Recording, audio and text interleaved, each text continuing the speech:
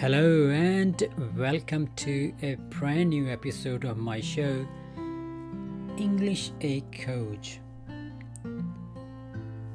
आज के इस एपिसोड में हम बात करेंगे इंग्लिश ग्रामर के बारे में और स्पेशली एडजेक्टिव्स एंड एडवर्ब्स में क्या फ़र्क होता है।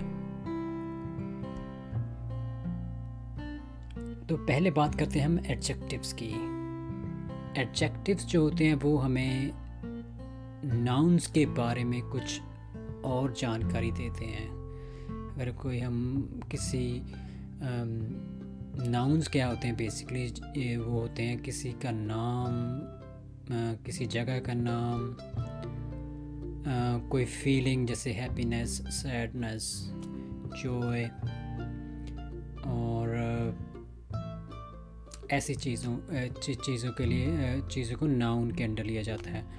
तो अगर हम कोई वर्ड जो है वो उनके बारे में आपको और जानकारी देता है तो उसको एडजेक्टिव कहते हैं इंग्लिश में। जैसे कि हम कहते हैं कि मानिए हम कहते हैं मेरे भाई का कद काफ़ी ज़्यादा है, तो my brother is very tall in English. This is how we say it. So in this sentence we are talking about the brother. Brother is a noun. We are saying my brother is very tall. मेरे भाई का कद बहुत ज़्यादा है, मेरा भाई बहुत लंबा है। तो जो वर्ड tall है यहाँ पर वो डिस्क्राइब कर रहा है अपने वो नाउन ब्रदर को। My brother, how is your brother, he is tall, right. So उसके बारे में हमको कुछ और जानकारी दे रहा है। टॉल, वो लंबा है। तो यहाँ पर एक और वर्ड भी है वेरी, वेरी टॉल। तो वो क्या है, वेरी यहाँ पर क्या कर रहा है? तो very actually very is an adverb. So adverb की अगर हम डेफिनेशन की बात करें तो एडवर्ब्स जो होते हैं वो हमें they tell us about verbs, adjectives and other adverbs. जैसे कि एडजेक्टिव्स की जब हम बात करें तो वो हमें सिर्फ नाउन्स और प्रोनाउंस के बारे में ज़्यादा जानकारी और एडिशनल इंफॉर्मेशन देते हैं। लेकिन जो एडवर्ब्स हैं वो verbs, adjectives and other adverbs, उन चीज़ों के साथ भी हम उनको यूज़ कर सकते हैं, तीन चीज़ों के साथ। तो उन वर्ड्स के बारे में एडिशनल इंफॉर्मेशन हमें कैसे मिलती है? वो मिलती है एडवर्ब्स के ज़रिए से। तो एग्ज़ाम्पल्स के ज़रिए हम इसको समझने की कोशिश करते हैं। कुछ और एग्ज़ाम्पल्स लेते हैं हम। तो let's consider this sentence. Leela lives in a beautiful house. तो मेरे ख्याल से आपको अंदाज़ा हो ही गया होगा कि यहाँ इस सेंटेंस में एडजेक्टिव कौन सा वर्ड है। Leela lives in a beautiful house.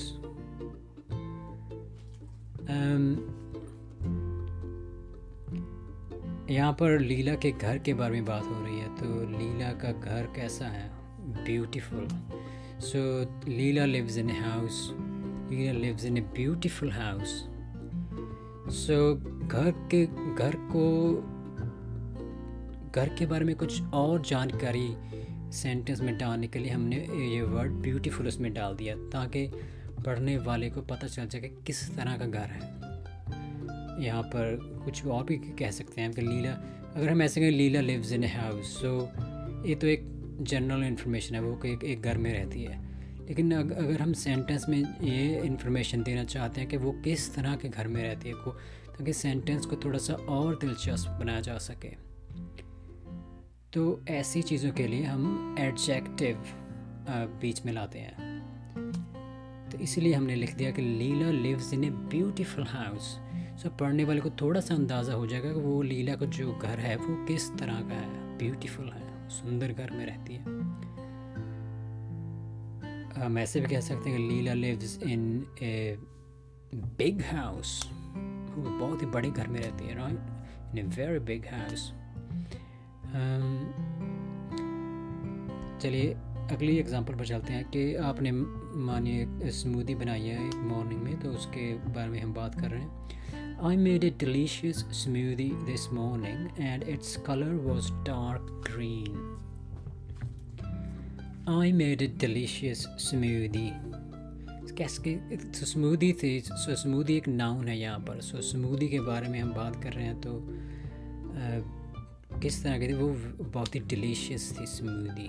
Delicious smoothie this morning and its colour was dark green. तो कलर उसका कैसा था? उसका कोई कलर था, कैसा था? वो था ग्रीन, लेकिन हमने उसके आगे में डार्क डाल दिया, डार्क ग्रीन. ग्रीन यहाँ पर एडजेक्टिव के तौर पर काम कर रहा है कलर के किस तरह? कलर एक नाउन है, right? So its colour was dark green.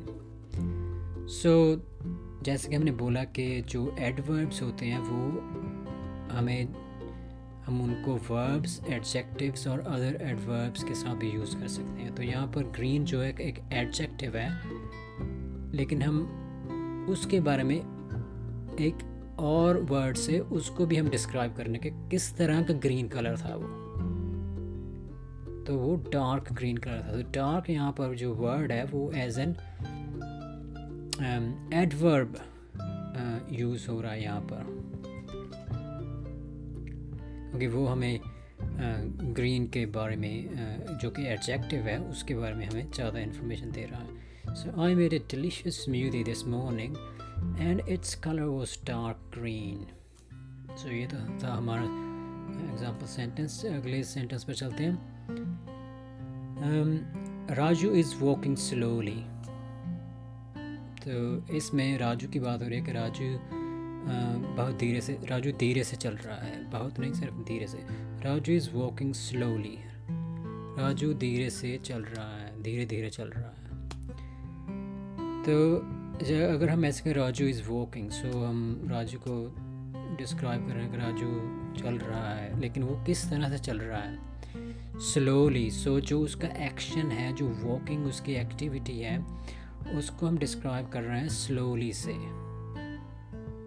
Right, so slowly here is acting as an adverb because it's telling us more about his walking and the way of his walking.